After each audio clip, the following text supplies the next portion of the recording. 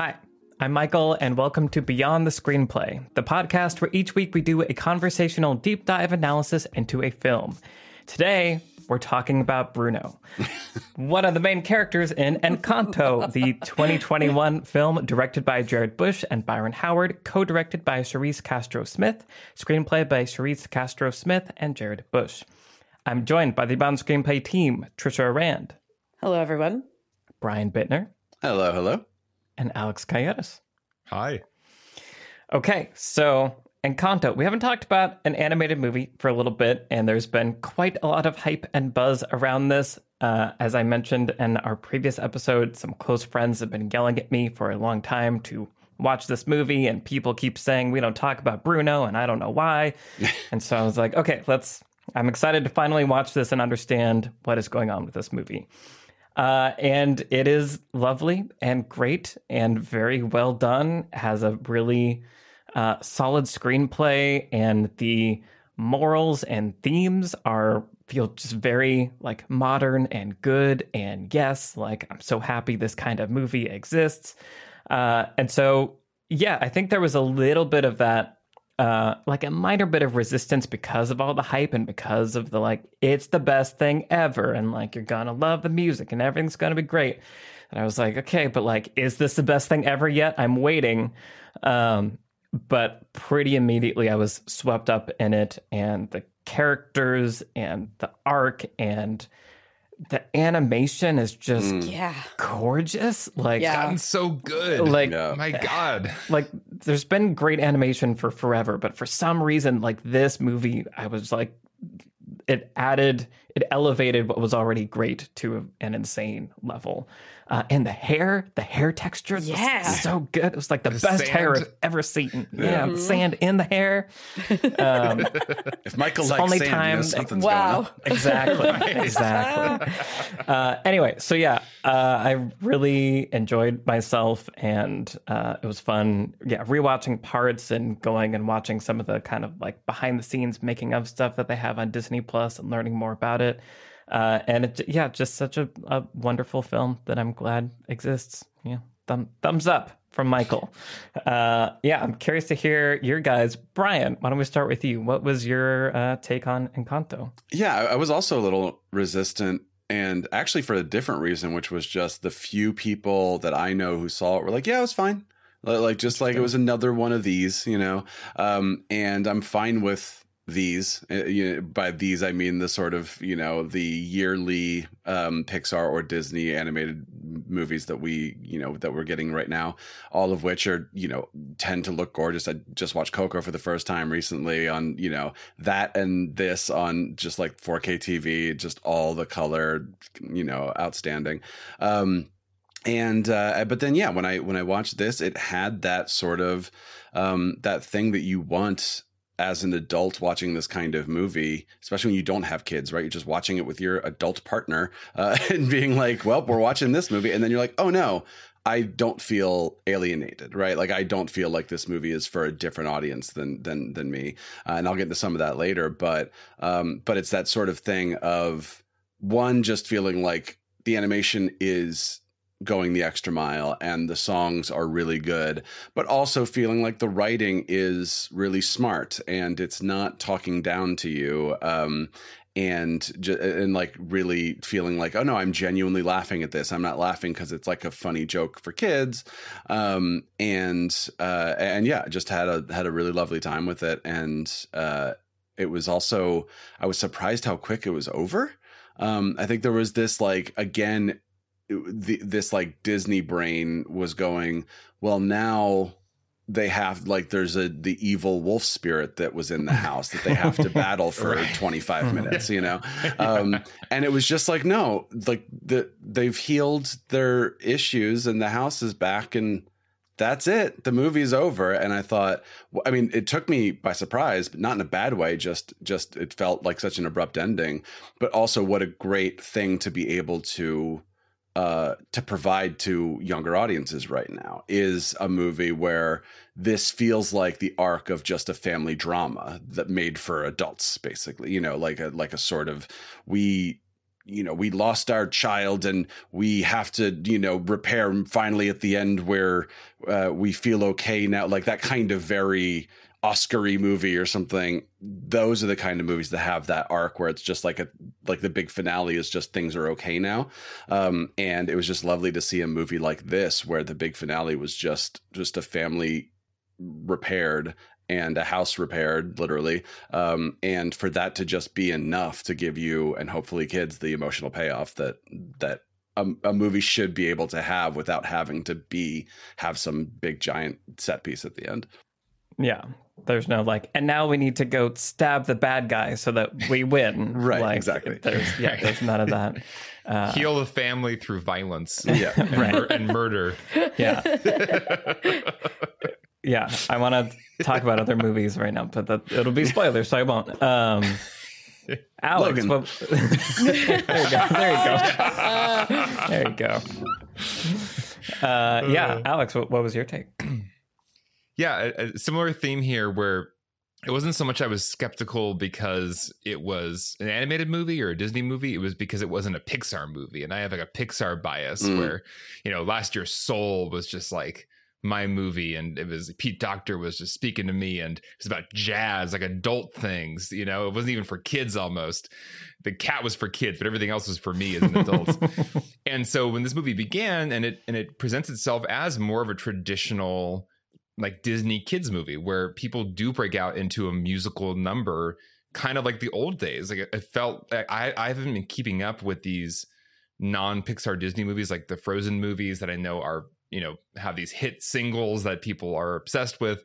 I've been out of that scene, so I don't know what's going on over there. And so I haven't been seeing animated movies that have just, we're going to sing for a while now, and it's going to be about my inner feelings and about my character, and we're just going to do that. And so when this movie was presenting itself as that, which is something that I grew up with, in the kind of golden era of Disney, it was feeling like, okay, yeah. So I'm like, this looks like a gorgeous state-of-the-art Pixar movie, and yet the form is harkening back to kind of like my 90s childhood days of this really just earnest classical musical format. And so at first I was a little bit like, is this just for kids then? Like, it's not really for me. It's going to be just a bunch of people singing about their feelings.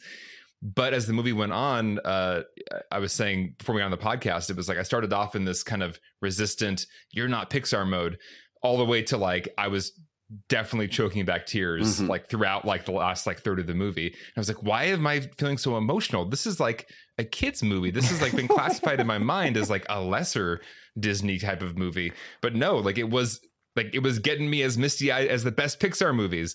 So it was good for me to kind of like wash away my bias and realize, oh no, like there's just as much depth and emotion and richness here in this kind of more classical Disney form, and just as much cleverness and really great character design and really great story design. So yeah, this movie won me over, and I was skeptical that Disney without Pixar couldn't do it for me, and they did it for me. So yeah, I am also a fan. Nice. Yeah, no, there's definitely like this weird blend of like classic and also hyper modern that's just like super working for me this whole time. I want to talk about more. But yeah, Trisha. Yeah. So I mentioned this on the podcast as a what am I watching? And I also mentioned it in the same breath as Mitchell's versus Machines, which is also about, a teenage girl who like is trying to, connect with her family kind of thing. And actually, I recently also watched Disney's Turning Red, which is also on your Disney Plus and is also kind of about this exact same thing, which is about, she's a girl going into adolescence in that movie. But she's got like family, like generational sort of issues and like expectations about her life. And, it's about this, young woman who lives in Toronto and like, anyway, it's a long story, but she turns into a red panda.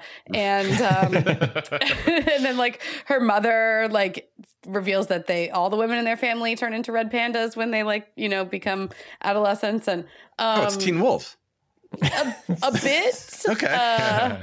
I'm in. But anyway, that is also sort of about like, how do you confront trauma that you've inherited sometimes, or just the weight of your family's legacy on your shoulders. And it's interesting that a lot of these films, all three of the ones that I just mentioned, kind of have, arcs for the central relationship is like a daughter and parent or a grandparent, or sometimes both. In the case of Turning Red, she has to reconnect with her mother and her grandmother in that movie.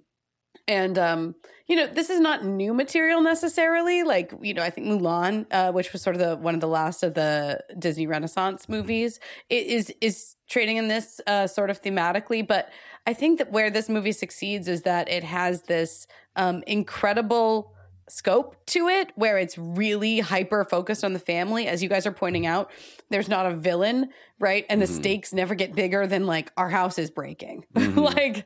and like the magical gifts that we have are potentially fading, but the movie never cares to, like, if Louisa can't lift things anymore, then the world will end, right? Like the movie never, bumps out the stakes and out and out and out, because it isn't about that.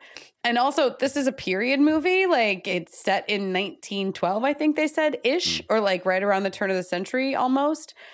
But you would never know that. Like, it's just kind of in this time out of place, right? Like, it's in a village and people aren't speaking in any particular sort of English of a time. Yeah, right. Exactly.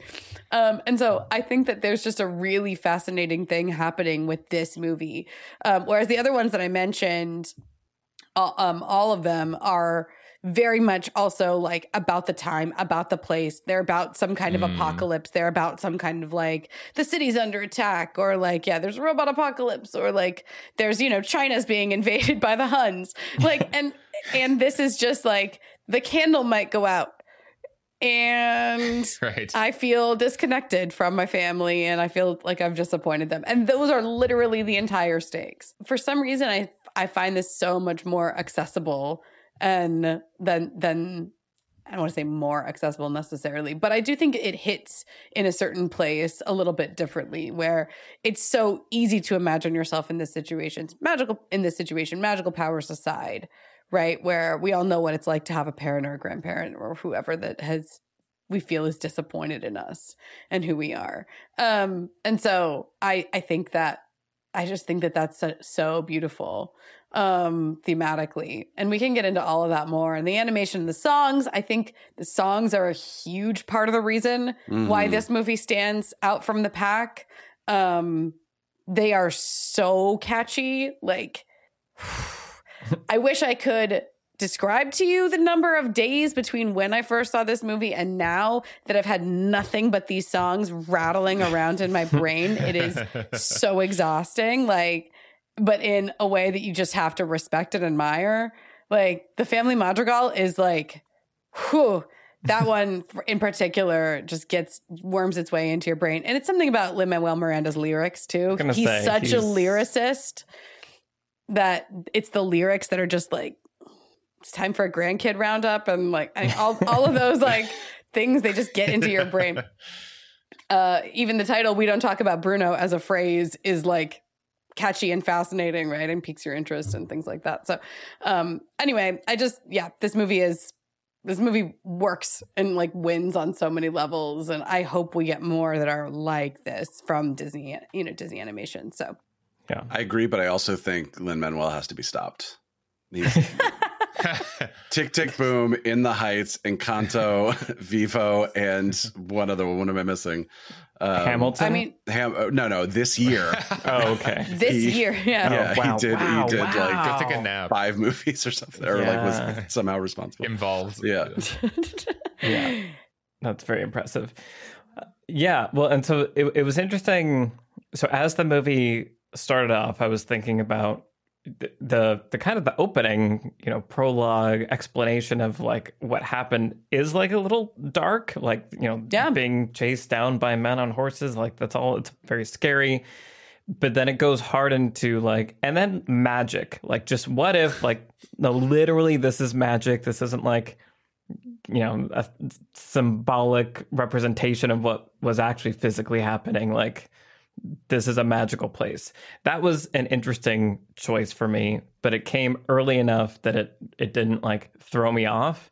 And then the way that they used all these magic abilities to characterize all the characters and their internal struggles, it was just like so clever the way it was done to make everything emotional, but also make it very clear the things that each character, I have to be this way or that way to impress somebody, but also you can clearly see how too much of this would, causes a problem. And I think that is another, the three-dimensionality of every character was done very efficiently, where you understand this is their superpower, but like this is also the too much of a good thing that's causing the problem and keeping them like it's almost, the thing that's trapping them and preventing them from being their true self. And so I think all of that ended up being just rendered literally in a very beautiful way.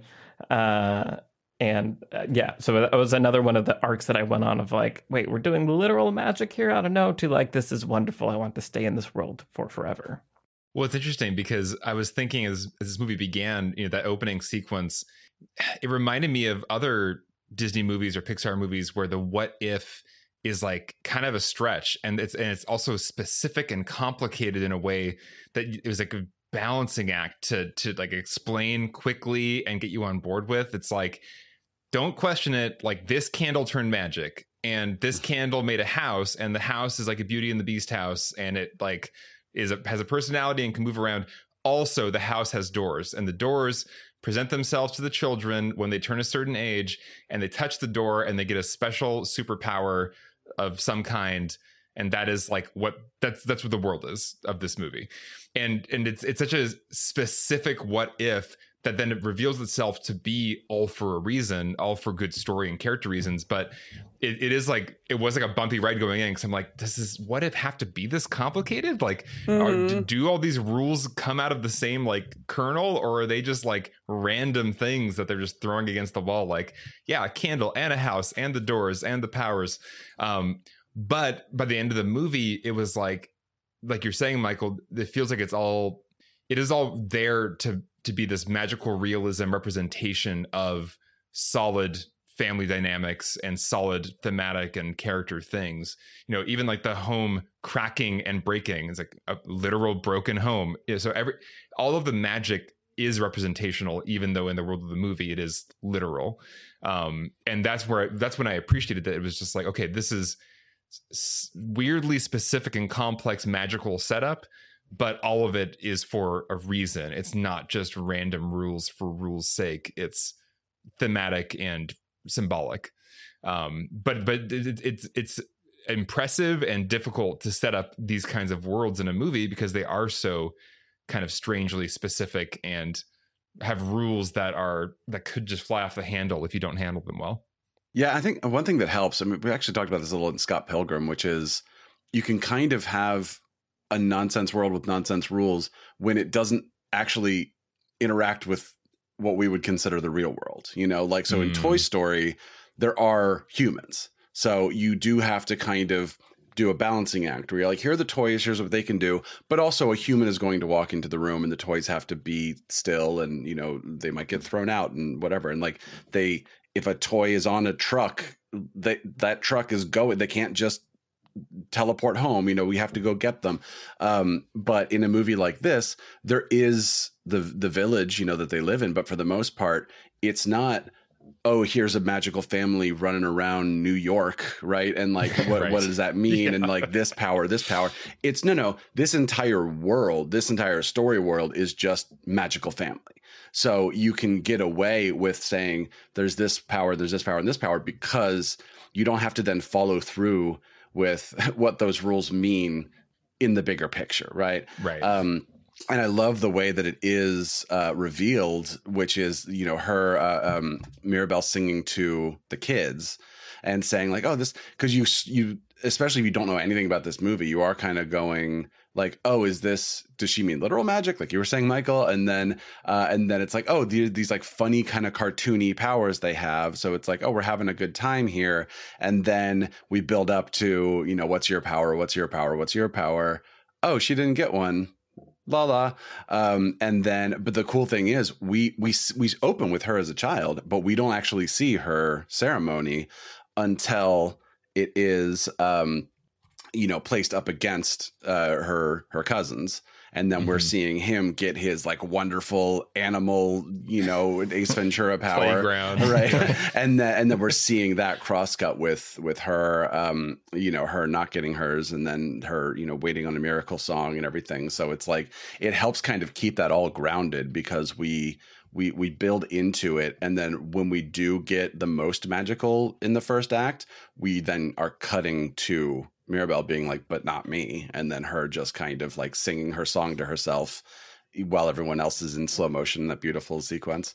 So yeah, I think it does a lot of work to make it not feel like you're just seeing 12 different rules just in a mishmash for no reason. This episode of Beyond the Screenplay is sponsored by CuriosityStream and Nebula. CuriosityStream is the best place to find thousands of great documentaries on all kinds of subjects. For example, right now they're doing an 8-week special event called Secrets of the Universe. A recent episode is on Skylab, NASA's first space station.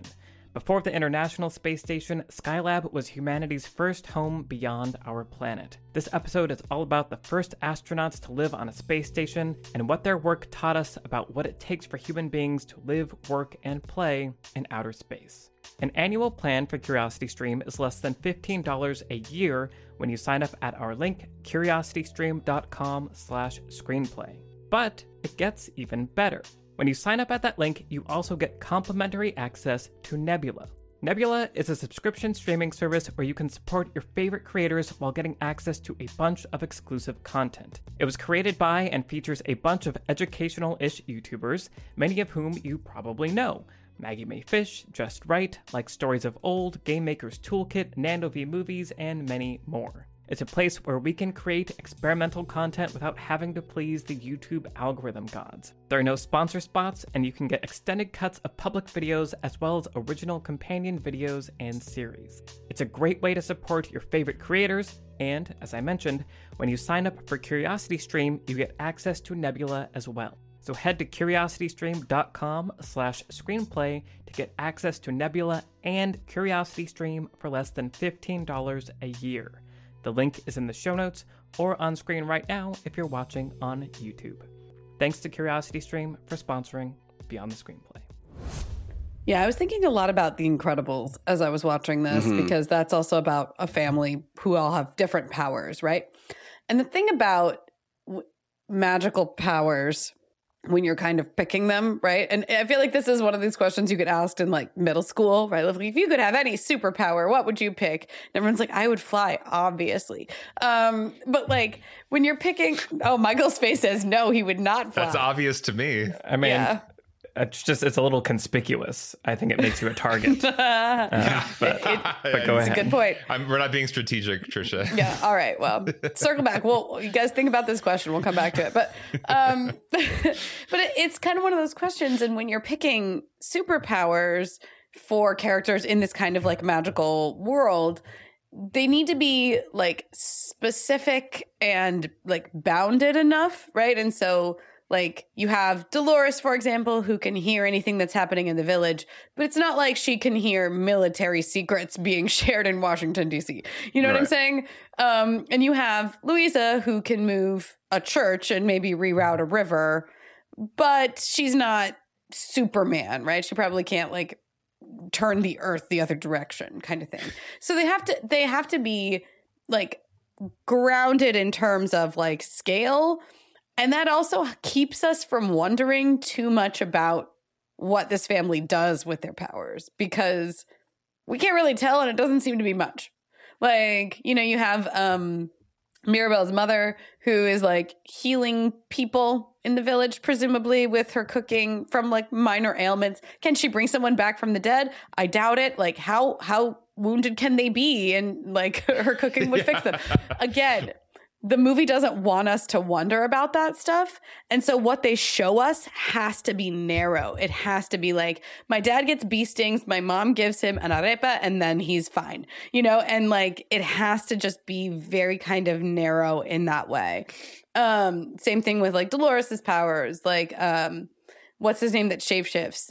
He literally seems to do nothing whatsoever with his power. He like helps the guy hang up a banner one time. Okay, matching his height. That's like the one helpful thing I noticed. Yeah, well, actually, that's a great call, Alex, because again, the powers are being played for character reasons.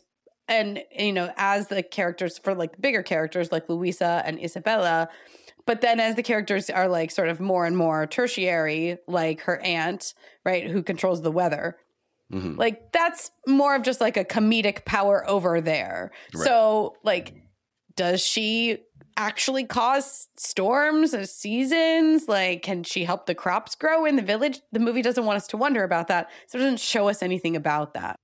And I think that that's super smart because it just kind of focuses on, this is not a family that's here to fight crime. This is not a family that's here to do anything other than like kind of help out their neighbors. It's kind of all they're here to do. But that's not what the conflict of the movie is, right? The Incredibles are here to fight actual supervillains. And the central conflict is that the world doesn't want superheroes, and yet they are superheroes. And then there's also internal conflict, but not caused by their powers in those films about the Incredibles. In this movie, all the conflict is internal. All of it is not about what your powers are necessarily. It's about, are you, measuring up to some arbitrary standard that the abuela has for you. And so I think I just think it's I don't know how they pulled it off, to be honest. Like, I don't know how nobody spends the first half of this movie wondering about, like, well, what are they going to do now with all these powers? They're not going to do anything. They're not going to do anything. Right. They're going to sing some songs, and that's it. That's not what the movie's about. How did you get this? Also, the audience isn't wondering, how did you get it by Disney execs? You have 12 magical characters with 12 different magical powers, and they're not doing anything with them. And somehow that's your movie. It's brilliant, but it is a bold choice. They're saving it all for Encanto.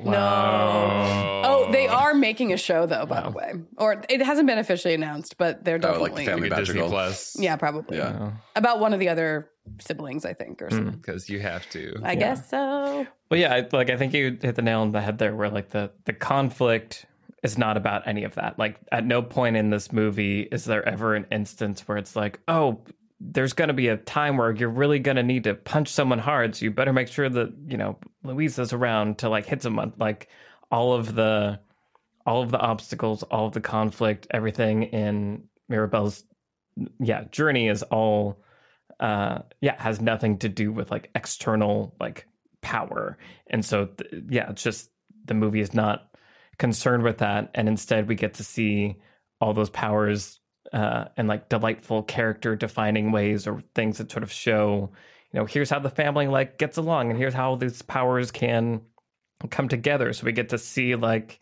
what the family is like at its best, and when everybody is like, happy and together. But we also see the downside of both of those. And I think that's, again, I kind of keep coming back to that, but that each character has this like the positive side and the negative side of the gift that they've been given, all the way up to the abuela, who's like, who is the antagonist, but also is someone that you completely empathize with and understand, and you understand the desires she has of like, I want to protect this thing. I want to protect it so much that I'm, potentially like killing it in a way. And so that the powers can exist while also doing all of that is also impressive. Well, because the powers aren't there for a final battle where you need each one of the powers, like an Avengers style, this perfect combination of superpowers can defeat the enemy. They really are there as just fun, magical expressions of who these people are in this family, like the roles they're expected to play. So you've got, the strong one who's just supposed to be there to kind of like be there for everybody, help everybody out, be the solid rock for the family, Luisa. You've got Isabella, who is the golden child, who's just, who's going to be the one, obviously, who's going to marry the hunk from town. Obviously, like, she will be the perfect person. And so all of the powers are really just kind of like fun expressions of like roles that people fall into in families. And they're not there for fighting a bad guy, or for even, like you're saying, Trisha, not even really doing that much for the town, besides moving some donkeys maybe and putting some flowers around. But they're definitely seem to be like needed and loved by the community. But they're not like saving the world with these powers. And I think it's cool, and that's why the movie, as it went on, it became more and more clear to me that it wasn't a bunch of randomness. It was using this conceit of magic as a way to express and externalize family roles. And that's really interesting. When you have a movie with 12 people in it, 12 family members in it, that's a really neat device to very quickly like make an archetype out of each of these characters and identifiable archetypes. You got Bruno, who's kind of the maybe like neurodivergent or like weird uncle who kind of is ostracized from the family. Like we all like understand that, like that is a thing. And I as the movie kind of wraps up, it really all comes together for me. And I'm like, man, like this did the family thing like more clearly and better than I think most other like kind of family Disney movies have done, where it's not just kind of like a singular like mother child, father child relationship being repaired. It's like an entire family network of family archetypes all having to kind of like deal with like, this is the role that I've been kind of put in by this family community. And, can I be more than that and be my full self and still be in this family and still all stay together? And so it's a really complex family web that I just haven't seen done before in this kind of a movie. Well, and just returning to that opening song, which is the Family Madrigal, like it is an incredible feat that movie does such a good job of introducing every single one of those characters in a way that is clear and followable. Even if it kind of blows by you the first time you watch it, watching it again and listening to the music again, the structure of that song is perfect, right? It starts with Abuela, it goes with the three triplets, right? And it's like, here's my aunt, here's my mother, here's Bruno. We don't talk about Bruno. And then it goes down into the next generation where they go into the grandkid roundup. Here are my two cousins. And then Antonio, who gets his gift today. And then here are my two sisters. And then that's all of us, basically. By the way, these guys married in. Don't worry about them. They don't have magical powers. And then it goes back through them all. In the end, there's like I was going to say, it has like a reprise in the song. Right. Well, again, to reinforce, like, once again, I will tell you all about them again. Here's Abuela again. Here's my aunt. Here's my mother. And then here's all the cousins. Here's my siblings. And it does a really good job of being like, I'm going to get them quickly, like go through them quickly, but we're going to visually show you because this is animated and what, the characters also have really distinctive looks. And we've talked about that. But like, they have distinctive powers. They have distinctive looks. The song is structured to like take your hand and guide you through the family tree. And like, it funnels you from Abuela out to down through the generations, and then it funnels you back to Mirabel. And like, as you're pointing out, Brian, earlier, it just hammers home like, and then you, Mirabel, and then you, Mirabel, and then you, Mirabel, what about you? Right. And that's what a great, I do want to talk about like the songs that animated movies have, and a lot of musicals, but especially like in the style of a Disney, like especially like a Disney Renaissance musical. There are very, very specific musical numbers, and you basically have to have one of these songs to put in each one of those boxes. And, so this is like the opening, here's the world song. And if you want to think about Beauty and the Beast, which is a perfect example, right? It's like, here's a town, bonjour, bonjour, and here's Belle, she's so unusual. And it gives you the world, it gives you the main character, and then, Belle has that wonderful reprise that's her This Is What I Want song, which is the one that's always comes second. And this is a great example. Family Madrigal is a great example because it does give us the whole world. The whole world is this family, and this family is these 12 people, and it's a lot of people to keep straight, but it works. Yeah, and I did find myself, as you were saying, the first time through going, okay, there's a ton of characters. Of course, I'm not going to remember any of them. That's fine. This song is clearly not expecting me to. But then when it did the one more time at the end of the song, I was like, oh, okay. Don't ask me to like name all of them or anything like that, but now I feel a slightly, a bit more grounded and in place. I'm like, right, there's a weather person. Okay, there's a strong person. Like, it just did that little extra bit for me. Then when 5 minutes later in the movie they reference one of them, I'm like, oh yeah, I remember you from the song because you told me twice that this person exists. Yeah. And throughout the movie, the powers are always With at them. play. So Yes. like you don't have long stretches where the characters are just walking around like normal people and we forget who's who. It's like Ant, who creates the weather, is always creating weather. And Kid, who can shapeshift, is always shapeshifting. There's not ever long stretches of time where we have to like remember them for their like names or even their faces. It's like, I know you because you're like floating down here on flowers. Like you are the flower girl. Yeah. Yeah. Well, and even in that opening song before the reprise, I think they say textually in it, like, I know this is a lot of people to like keep track of here. Right. Like we'll talk, but like signaling to the audience that it's like, it's okay. And that was actually an important moment for me because I was definitely lost at that point. So that the movie was saying, it's okay to be a little confused. Like, don't worry. You haven't been thrown off. You're still on the ride. We got you. It's nice. And then, yeah. So Bruno is also just a really interesting character.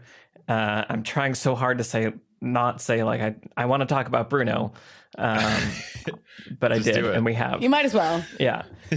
But like that he, serves as like the midpoint reveal is great.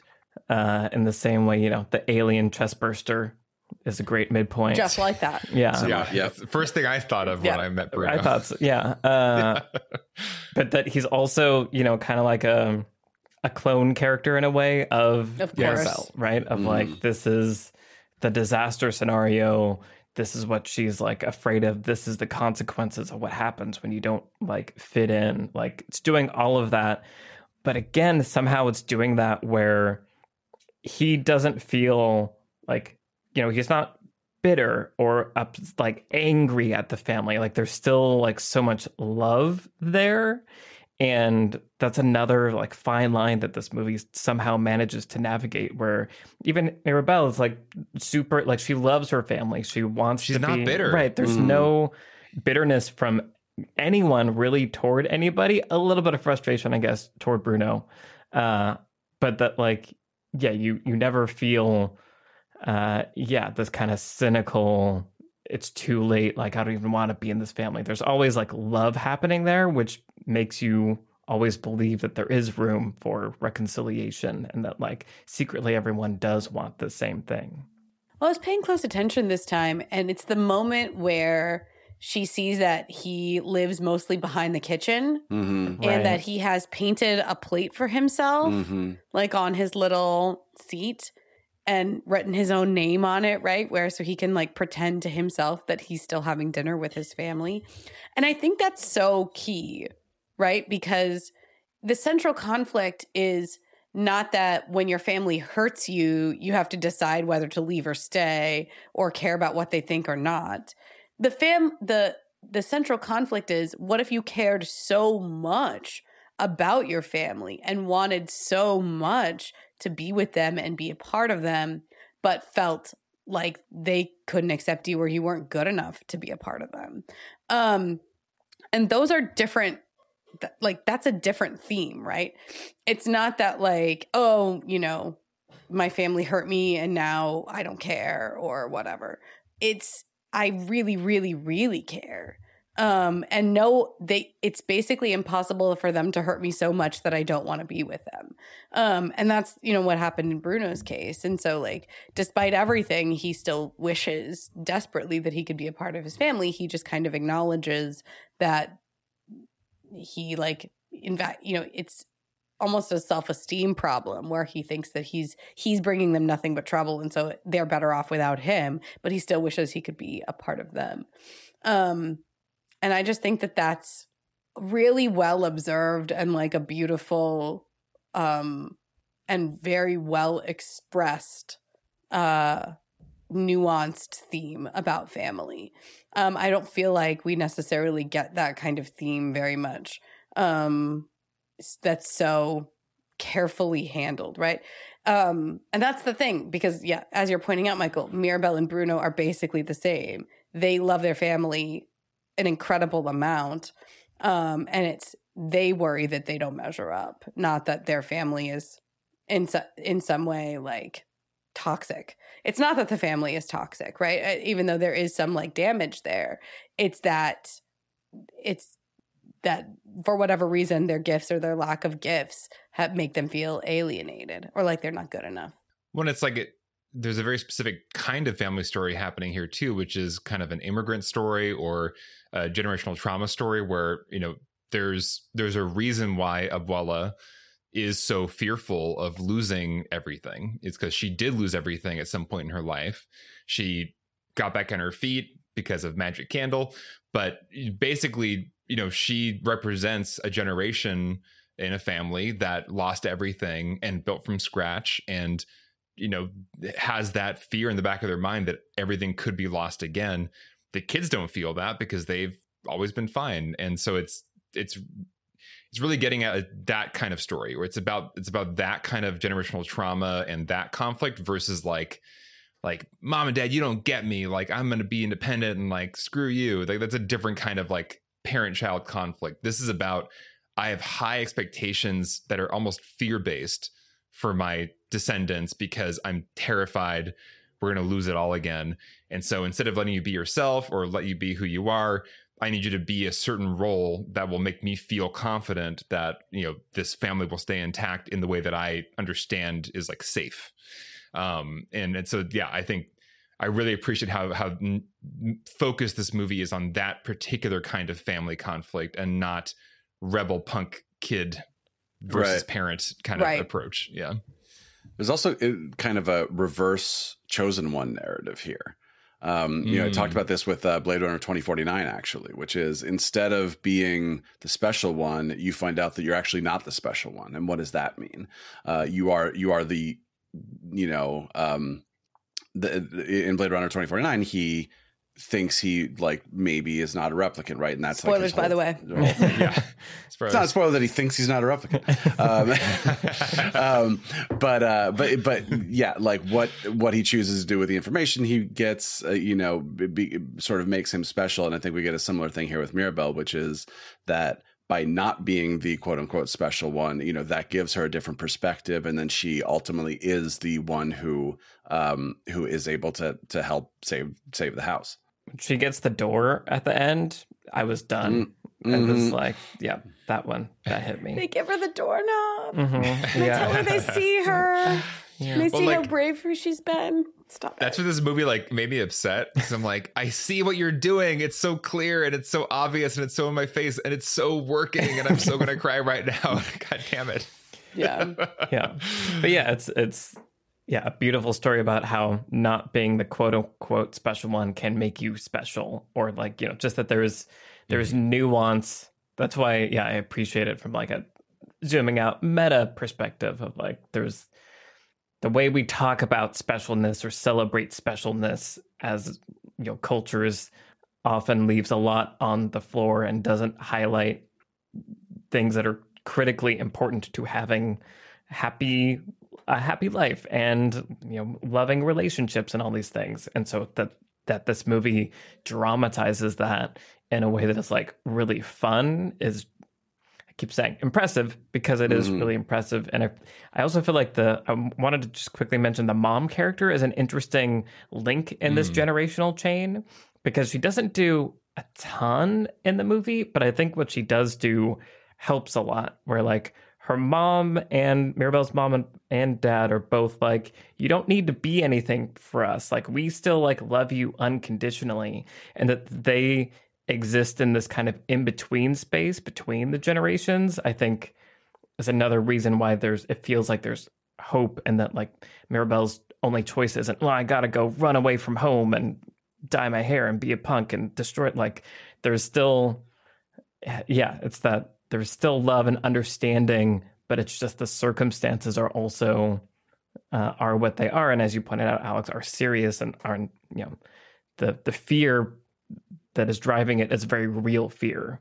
So it's that intractable, very hard problem, which is why it's so compelling to see them struggle with it. When you need mealtime inspiration, it's worth shopping Kroger, where you'll find over 30,000 mouth-watering choices that excite your inner foodie. And no matter what tasty choice you make, you'll enjoy our everyday low prices, plus extra ways to save, like digital coupons worth over $600 each week. You can also save up to $1 off per gallon at the pump with fuel points. More savings and more inspiring flavors make shopping Kroger worth it every time. Kroger, fresh for everyone. Fuel restrictions apply. Well, and I think that the design of Mirabel is also why the themes here feel so resonant and relatable and beautiful, which is just that, you know, from the very early scene where we see that she finds Antonio under the bed, right? And he's like kind of scared and, you know, he is just feels like he's not ready, right? He's apprehensive and like they've been roommates, right? They're cousins, and he's been living in this room because I guess you have to live in this room until you have to live with Mirabel. I guess you don't get a magic room that's like infinite space. Mm-hmm. Yeah. You have to live in this boring normal room where Mirabel will have to live forever. I guess. Like so. Anyway, but that scene does a lot of important character work where we see how much she cares about him. Right? She made him this cute little stuffed animal and like that really adorable moment where she gives him a hug and then like grabs him again. She's like, oh, I gotta get an extra squeeze and I'm gonna miss having the world's best roomie. Like immediately I was like, Mirabel, your power is empathy. Which is an ordinary human trait, right? Like a lot of people have empathy, but some people have extraordinary empathy. And that is Mirabel's power. And we see her power at work on Luisa, and we see her power at work on Isabella. And it really reminded me of It's a Wonderful Life, where I feel like Michael, that's a Christmas film. Yeah, which has a really touching ending that I'm going to spoil for you since you haven't seen it. At some point, a basketball floor opens and people fall into a pool. He didn't get past is that the part, ending? apparently. Yes, that's the ending. That's earlier. Okay. That's the part everybody talks about and remembers for sure. Yeah, the high school dance. It's a Wonderful Life is a movie about George Bailey, who wants to be extraordinary and wants to live an extraordinary life. He wants to go travel the world. He wants to go,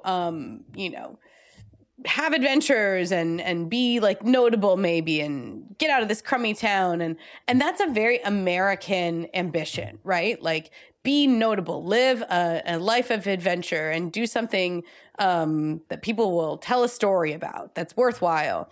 And what George Bailey discovers in that movie is that his very ordinary gifts and the very ordinary choices that he makes turn out to be the things that make him special. And like the fact that he stays in his community and invests in his own community and gives up a lot of his dreams and sacrifices a lot of what he thought he wanted is in fact like what makes his life rich and worth living. And first of all, that was an extraordinary theme and message at that time in American history. But I feel like that's a very similar message here, right? Mirabel wishes to be special. She's waiting on a miracle. She keeps, that beautiful, This Is What I Want song, right? Is like, I'm ready. Like I've been patient. I've done everything I'm supposed to do. But like, I'm supposed to be special now. And what she discovers is that her very ordinary gift is still a real gift and a real power. And has a very intense, and in fact is the impact, is what's needed for her family and for her community. And very similar to It's a Wonderful Life, her community shows up for her at the end of this movie because of how, to support her and her family because of the way that they have used their gifts. And not necessarily because of their specialness. It's because of the way that they've invested in their community, their ordinariness, right? Just their presence in the community and the simple ways that they have helped. And so I think that's, I don't know. Again, it just doesn't feel American in so many ways, but I guess it's not. It's Colombian in this case. But yeah, it's such a refreshing message to hear from a movie like this, is that you don't have to be the actual princess, or you don't actually have to get a gift at the end, right? Like I kept expecting, I was like, please don't give Mirabel a gift at the end. And they don't, right? She has a gift. Her gift is just being who she is. thinking about those early scenes, like her save the cat scene, you might call it, when she gives her cousin the present and is so sweet to him. Part of what this whole movie feels like, Disney has figured out how to do humans like in cartoon form really well. I mean, there was a period in early, computer animation where we were in uncanny valley territory, where it's a little bit creepy. Like even in like the first Toy Story movie, it's a little weird. People, it doesn't feel like good. And whatever Encanto is doing is like just perfect, where they're so cartoon that there's no uncanny valley happening, but there's an essence of just like very recognizable faces and very clear emotions, and the big eyes are just like so emotive.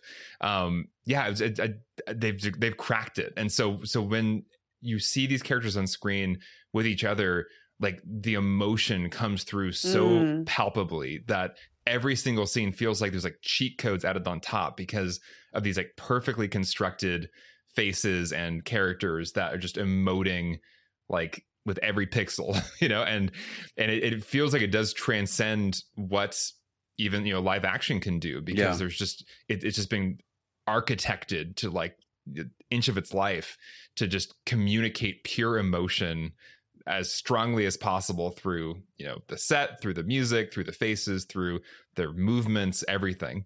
And that's part of what makes movies like this feel so magical, is just, everything is targeted at your heart, like every inch of the screen, in a way that you just could never do in a live action setting. Yeah, it's a really good point. You get the best of both worlds, because you get that like crazy wide-eyed look that someone has, where you look at them and they're caught red-handed and they just like so cartoony, right? That you could do in live action, but it just wouldn't pay off the same way. But now we can, as you're saying, Alex, we can do that. Like, you see a character look down and their smile fades a little bit, right? Those very like human emotions that you could, and I mean, don't get me wrong, you could do this in Aladdin, you could do this in Snow White and stuff, but we're able to do it in a way that feels just even more sort of immersive and tangible now. There's no like work on your part required. I mean, right. I think there's like some forms of animation where you're watching it and it's like, I'm almost participating in helping to construct like the full picture here. Right. But this just like goes down so easy. It's just like Disney's just like, we have all the technology, we have the master artists, we know exactly how to do this, and it's just going to be so easy to take in. Well, I want to know what you guys, speaking of all of this, because when you mentioned the characters' movements, Alex, what I think about is watching the characters dance. And I want to know what you think about the choice to have the animated characters dance in this, because I was kind of struggling to think of other examples of Disney movies that feel, where the musical numbers feel choreographed, not just in their like, I don't know. I went to something like, Never Had a Friend Like Me, right? From Aladdin. Thought about that. A lot. Yeah, which is like, okay, we're flashing around. Genie's doing all kinds of magic stuff. He's dancing. There's like magical sets popping here and there. We're kind of in this abstracted musical space thing where just like stuff's flying around and Aladdin's flying around and whatever. But I didn't think of very many other examples where animated characters are dancing. And I'm curious to know if it, like, how you guys felt when you were watching it the first time. Dancing was my favorite part of like the whole movie, basically. But because I feel like, I remember you mentioning in what you're watching of the dancing element and kind of those musical elements.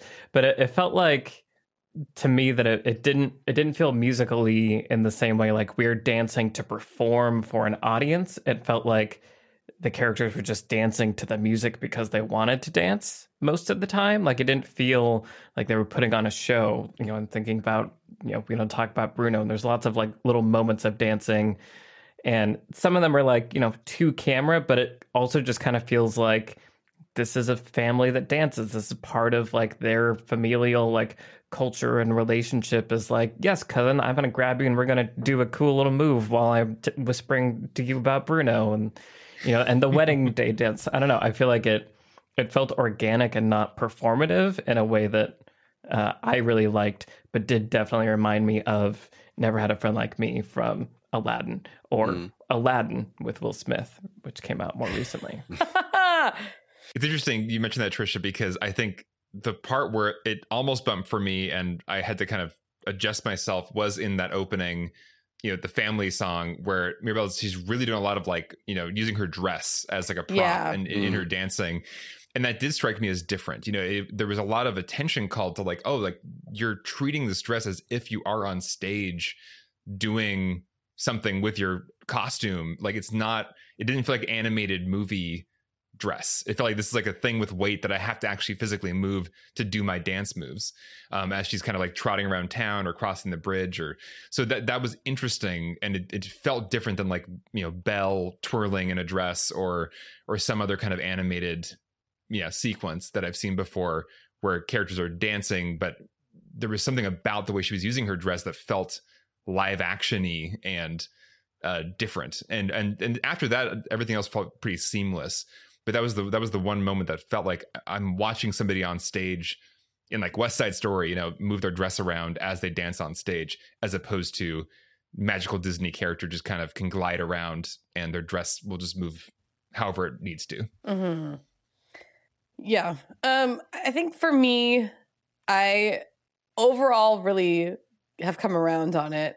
It is just different when you have, thinking about We Don't Talk About Bruno, as you mentioned, Michael, where you've got the family singing around the dinner table and they're putting the plates down and they're switching stuff around like that. And there's a coordination to that, as well as the stuff that's in abstracted space, like Luisa's song, Surface Pressure. Mm-hmm. Which is really great. I love that song. I love Luisa. Anyway, but a lot of that stuff, when the characters are dancing in a way that feels embodied for the characters themselves, like the character is making a choice to dance in this scene, I thought at first was pretty distracting because we're just not used to it. We don't have a lot of, like I said, there's not a lot of points of reference for it in animated musicals. It's normally like characters are walking around and singing.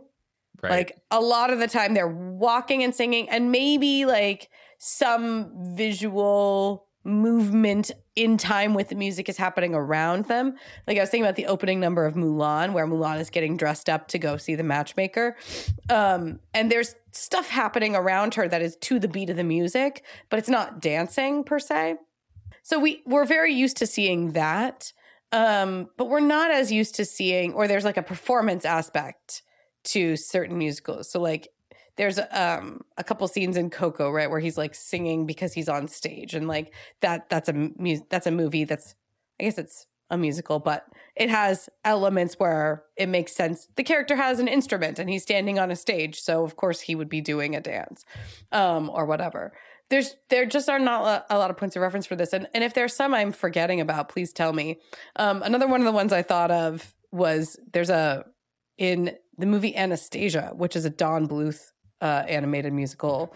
The opening number, which is called Rumor in St. Petersburg, there's some coordinated like animated dancing among like people on the street in St. Petersburg in Russia in that movie. But there's so little, like I'm grasping at straws. I'm trying to figure out what visual language this is tapping into. And I'm not saying it doesn't work, because I think overall it does hold together. It just really, I just taken aback by it in a number of different scenes. And so I'm very curious. Yeah, even thinking about more modern ones like Moana and Frozen, the characters are walking and singing, or they're sailing and singing, or they're in that weird abstracted animated space where like Maui is singing and dancing, kind of, where he's explaining where all of his powers come from.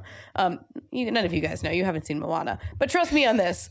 There are some musical numbers where in that abstracted space where there's kind of dancing happening, but like physically embodied in the world of the story, their feet planted on solid ground, the characters dancing. I just don't know if we have much of that, and I like it in this movie, but it's so singular and unusual, I find. Right. I mean, it adds to the whole musical thing we talked about in West Side Story, which is like, do the characters know they're singing?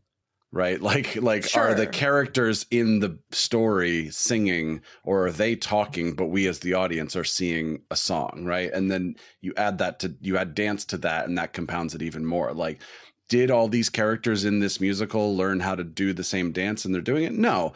In the world of the musical, they are just moving from point A to point B, but we as the audience are seeing the like fantasy dance version of this. And I think that maybe what is different for you, because I didn't notice it at all as like a strange thing, because I was just thinking like that's what all animated musicals do, isn't it? And I'm looking now through Under the Sea from Little Mermaid and Emperor's New Groove, and there absolutely are choreographed moments of there's a bunch of characters on screen, and you know, all the lobsters are moving this way, and all the octopodes are moving this way. Or octopuses, if you like. Wow. But as you were saying, Trisha, it's like one of like 20 things going on during a 3-minute musical number, where it's like usually like, yeah, the characters are walking and they're singing while they're walking and in time. But then like there's a montage where you're getting a haircut, and then there's a guy, and then there's a window washer, right? Like it's all this kind of just like boom, boom, boom, boom, boom, random things coming in. Mm-hmm. And then, or the Prince Ali from Aladdin, like you do get then the finale usually, which is like, it may only be 20 seconds, but you do get a finale of now we're going to see a whole bunch of characters, and they are actually doing a choreographed dance. But they're in a parade. But they're in a parade, or they're under the sea or whatever. But I think the difference is in Encanto, because the story is so much more focused, you are just seeing a family hanging out together. So it's more noticeable when you see a family hanging out together suddenly start getting up and dancing than it is when you're seeing a parade, like you said, a parade or a bunch of sea creatures or, whatever. When they sort of get together and dance, you're like, well, sure, because we're already in like crazy crowd, world anyway. So anyway, I didn't really notice it, but now I'm fascinated by this, and I want to think about it for a long time. This is all that I've been thinking about. And also just like, this is like Trisha's thing. Yeah. Is this how you guys feel about me when I do anything that I do? And get obsessed with it? We don't talk about how we feel about you. Okay. The thing is, this movie is so grounded and nuanced in all of the ways that we've already identified, right? Where it's like, even though it's it's a story about a family with magical powers, it's so like the central conflict and themes are so grounded, and the scope is so small and narrow, that when the characters, even when they're actually not dancing, but they're doing things like coordinated, but still, again, embodied in the real world, not in abstracted musical space, not in montage space, when they're singing, like even in the finale, and they give her doorknob and they're just singing at her, I'm just like, this is a very live action musical thing that I'm watching, but it's animated. And I don't know about some of that stuff. Well, it's interesting because that part of what you're identifying, even if this isn't what the Renaissance Disney movies actually did, this is what it feels like to me, I guess. Like moments where characters mid normal scene break into song does feel Renaissance Disney to me in a way that we haven't seen from the kind of Pixar modern Disney era. And so to me, it all just reminded me of a kind of an older time. Mm-hmm. And I think in particular, it worked for me in this context because the world is so insane, even though, yes, it's very focused on this family. I mean, like their rooms can take up infinite space and time and be full of just flower towers or a giant staircase. I mean, like the world is insane, actually, if you look at it objectively. And we do see them, in the celebration night for the new cousin's power, they are just dancing like at a party. And so there is that kind of just like Latin, we just dance, kind of a thing. So I think both those things combined, plus me just shifting into like Renaissance Disney mode, made it all just kind of feel appropriate. Whereas I think if this was like a normal Pixar film in every other way, but then people just broke into choreographed dance and sang at me, I would be like, whoa, this is weird. But I think this movie, once I clicked in after that first musical number of like, okay, this is like Renaissance style Disney, then I do just kind of accept, yep, they started off this scene talking, and now they're singing at each other, and that's just what happens in these movies. I think that's fair. Yeah. I couldn't get there, but I'm with you. Yeah. It's so interesting. And I want to talk about it for forever, but probably shouldn't. We should probably move on to lessons. Yeah, we should. And what lessons we're going to take away from Encanto. Brian, do you want to start us off? Sure. My lesson is about Luisa's song "Surface Pressure," or at least that was the song that made me lock into my lesson, which is sort of about all the songs. And in our West Side Story episode, I talked about how, especially in older musicals, there are songs that don't actually do anything for the story. They're there to be a song, or to maybe sort of like live with an emotion for a couple minutes and entertain the audience, but they're not developing character. They're not moving the plot forward. They're not really doing a lot. I was tracking that in this movie just because it had been on my mind. And I'm pretty sure every single song in this movie is either moving the plot forward, revealing character, providing exposition, or in the case of the two sister songs, which are sort of symmetrical, probably, and structurally in the movie, they're exploring the theme. And, Luisa's song, and Luisa is not a terribly important character in this movie in terms of like, if you actually say what the plot of the movie is, she doesn't really enter into it all that much. But it's a huge introduction of what the theme is and how Mirabel, relates to the other characters in her family. So she is singing about all the expectations placed on her and how she would maybe rather be in Mirabel's place.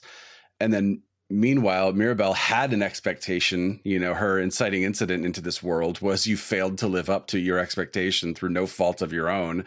And then that's just who you are now. You are the one in this family who failed to live up to that expectation. And then now what's expected of her is to go stand in the corner while the magical, people do their thing, and maybe you just, don't cause any trouble, just stay over there. And she would rather be in any other family member's place. So I just think it's a great example that you could have had a song that's just a fun song, like, oh, we have this sister with this power. What are some fun, kooky things she can do in a song? But instead, it absolutely does this huge take on the theme, and really, and because Mirabel is actually there in the song too. It's not just like we're gonna focus on some other character for a little bit. It's like you are seeing the two of these characters interacting, and how Mirabel feels about everything that she is talking about.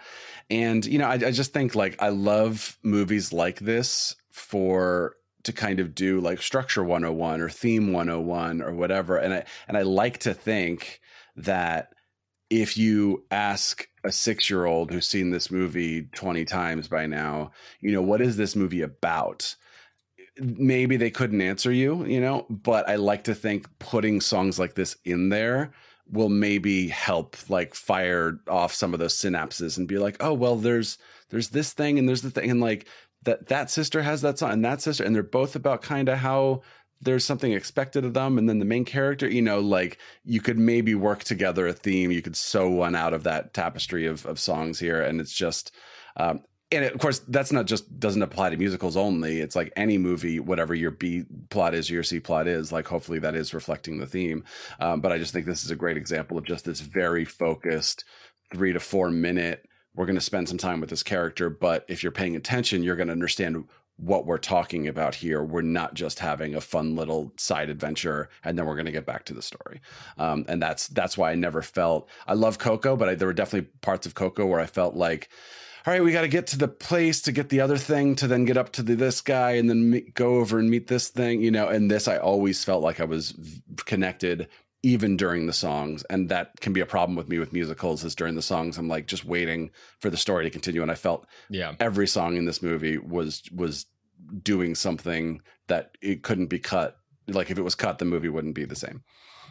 Yeah, I want to second that. Just, I had similar feelings about Coco, where I really appreciated the movie and it was beautiful and lovely and fun. But yeah, there were those parts where I was like, this isn't doing all the things at once, the way that I want for my best Disney Pixar movies. And this is an example of yeah, you can study this movie just like you can study the best Pixar films of just 101. Here is an amazingly tight screenplay. Everything's on the surface. You can see it so clearly, and everything's doing 5 things at once throughout the whole thing. And it's just so satisfying. Mm-hmm. I love how the middle act of this movie is just Mirabel talks to a family member who tells her to talk to another family member. Right. That's like the entire boom, boom, boom, boom. Yeah. And that's even what the crisis is too. It's Yeah. like Mirabel talks Right. to the family member she should have started by talking to. Right. Yeah. Yeah. And even Bruno coming back into the picture happens in the middle of a song. Yep. So again, you couldn't just cut the song out of the movie because it is the climax of the movie, basically.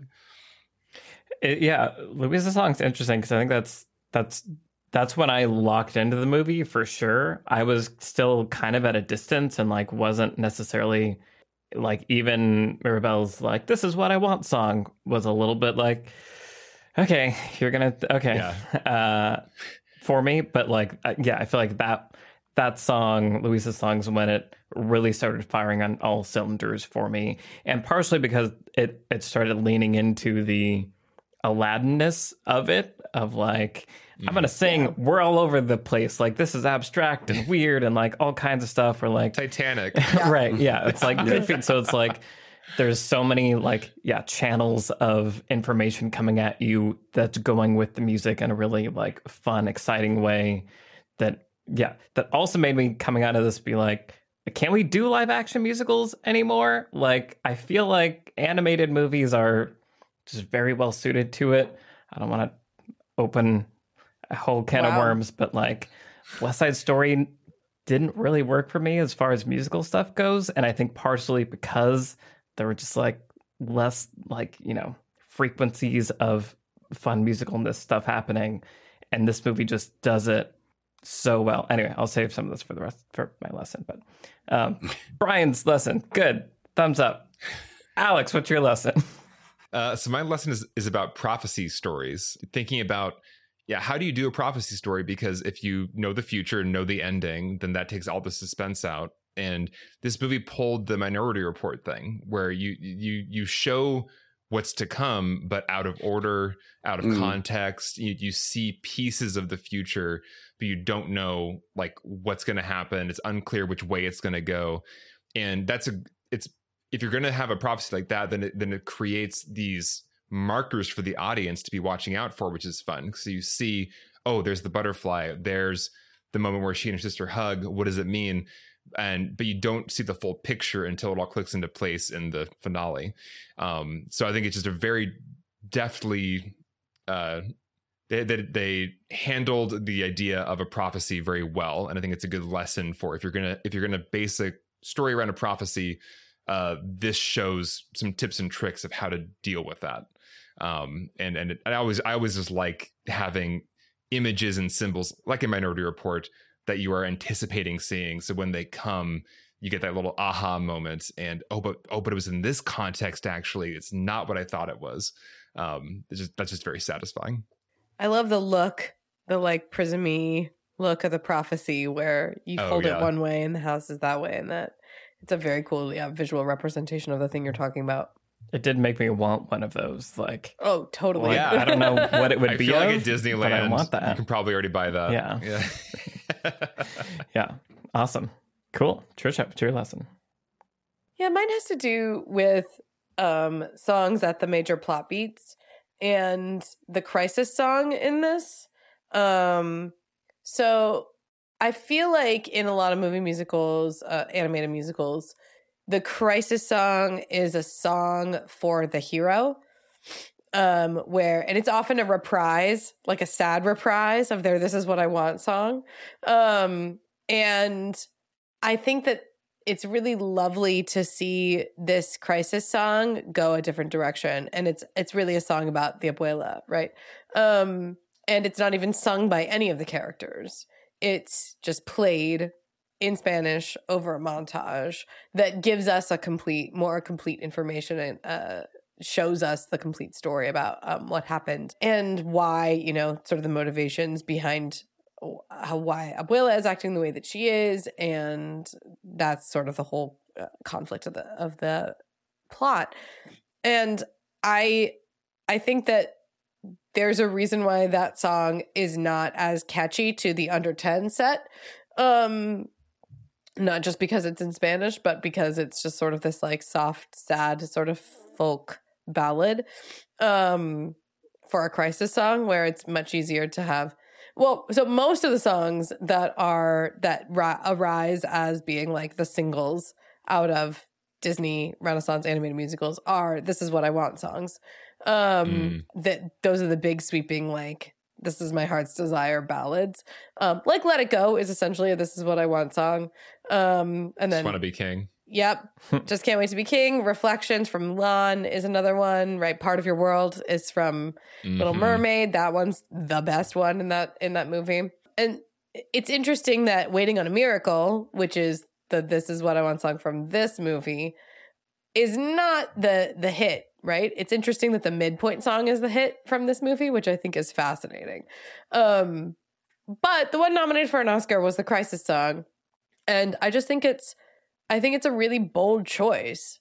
And I think it's a really lovely way to frame the central conflict, which is, Mirabel, you don't understand. And maybe if you did understand, you would be able to connect and heal the thing you need to heal, which is your relationship with your grandmother.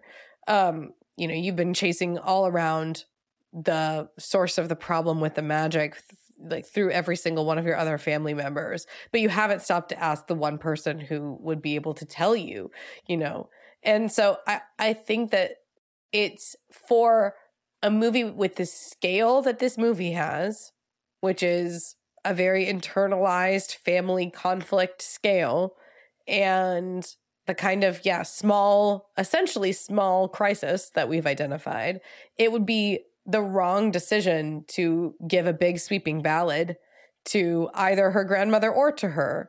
And so I like the choice to make this sort of a soft, quiet song about like grief and, the trauma, as you mentioned, Alex, that she lived through. And it becomes a realization point for them both. And then Mirabel has that wonderful, like, you kept us together. The reason we are family is because of you, where she takes back what she said basically before.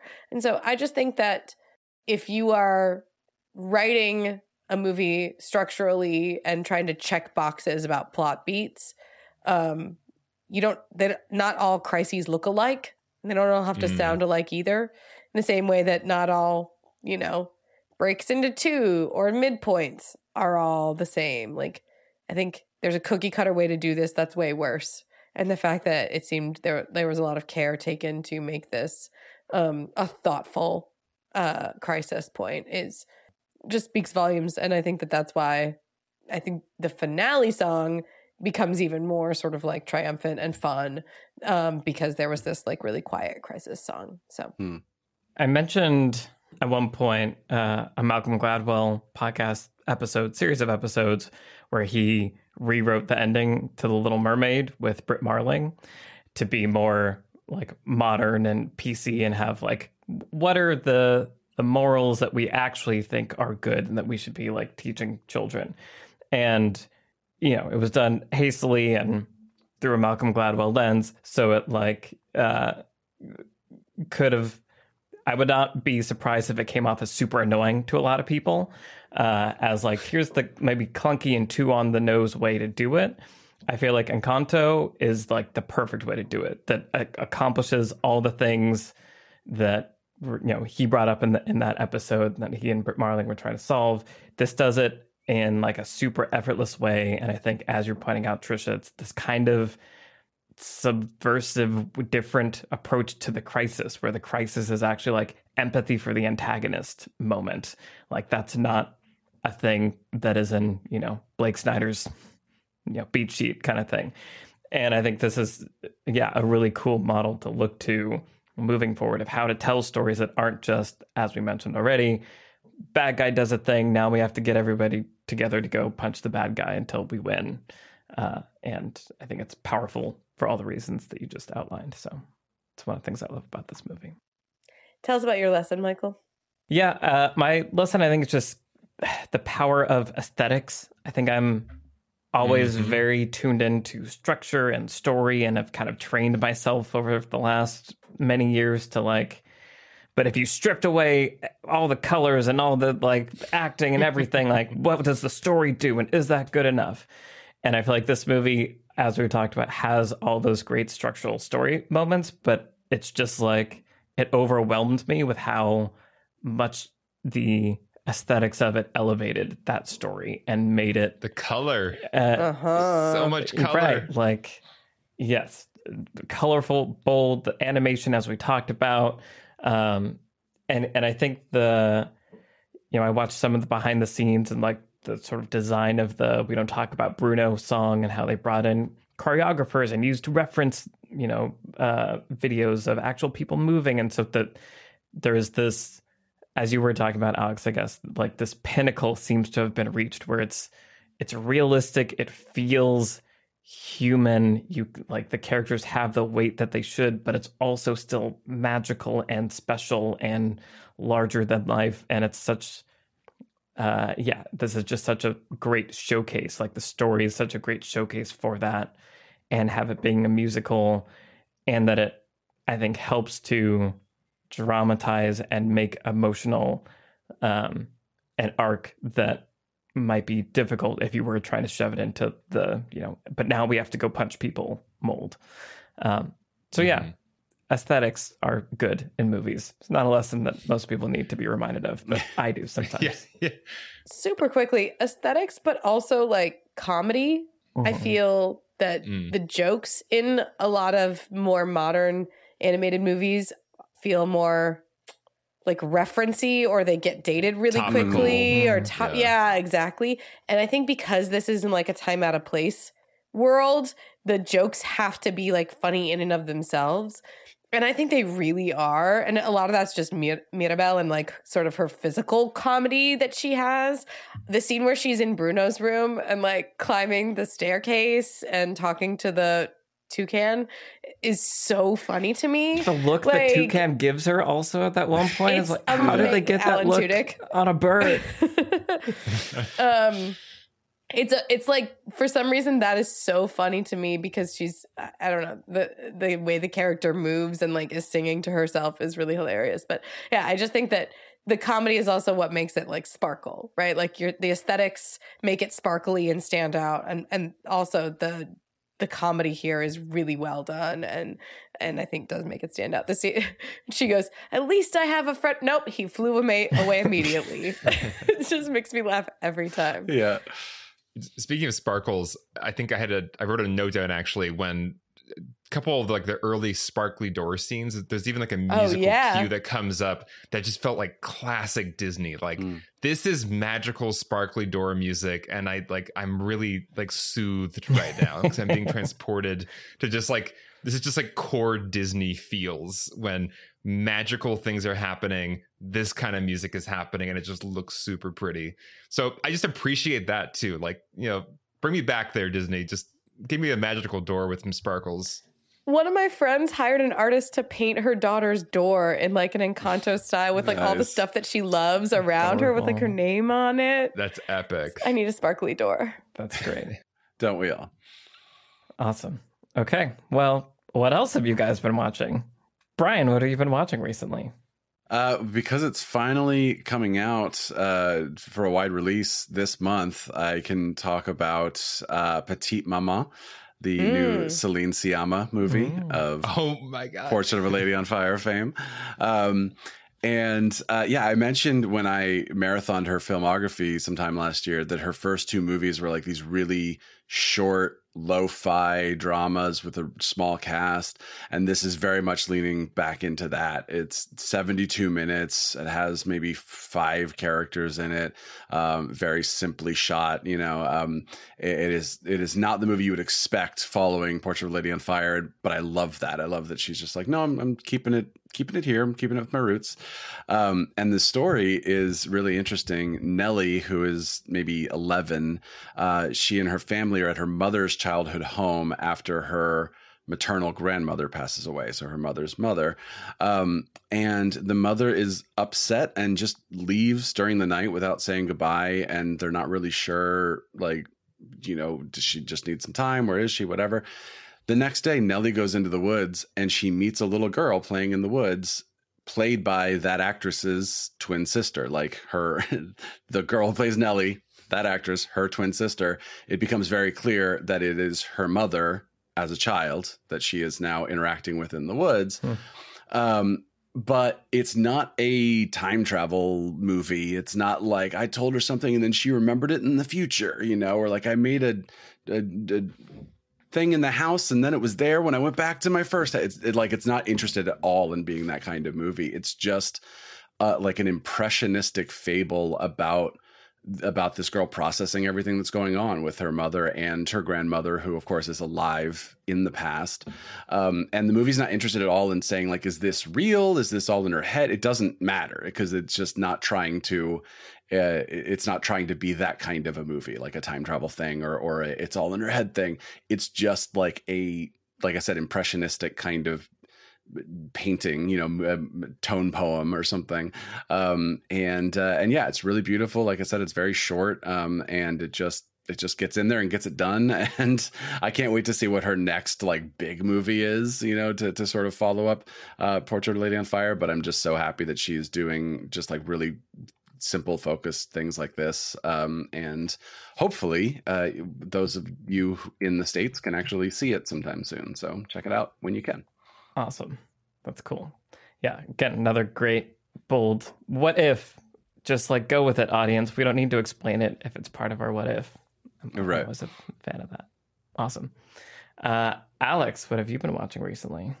So I saw Everything Everywhere All at Once in a nice, loud, big theater, which is how I'd recommend you see it. It's the new film by Daniels, and it's got a lot of buzz online, so you probably heard about it.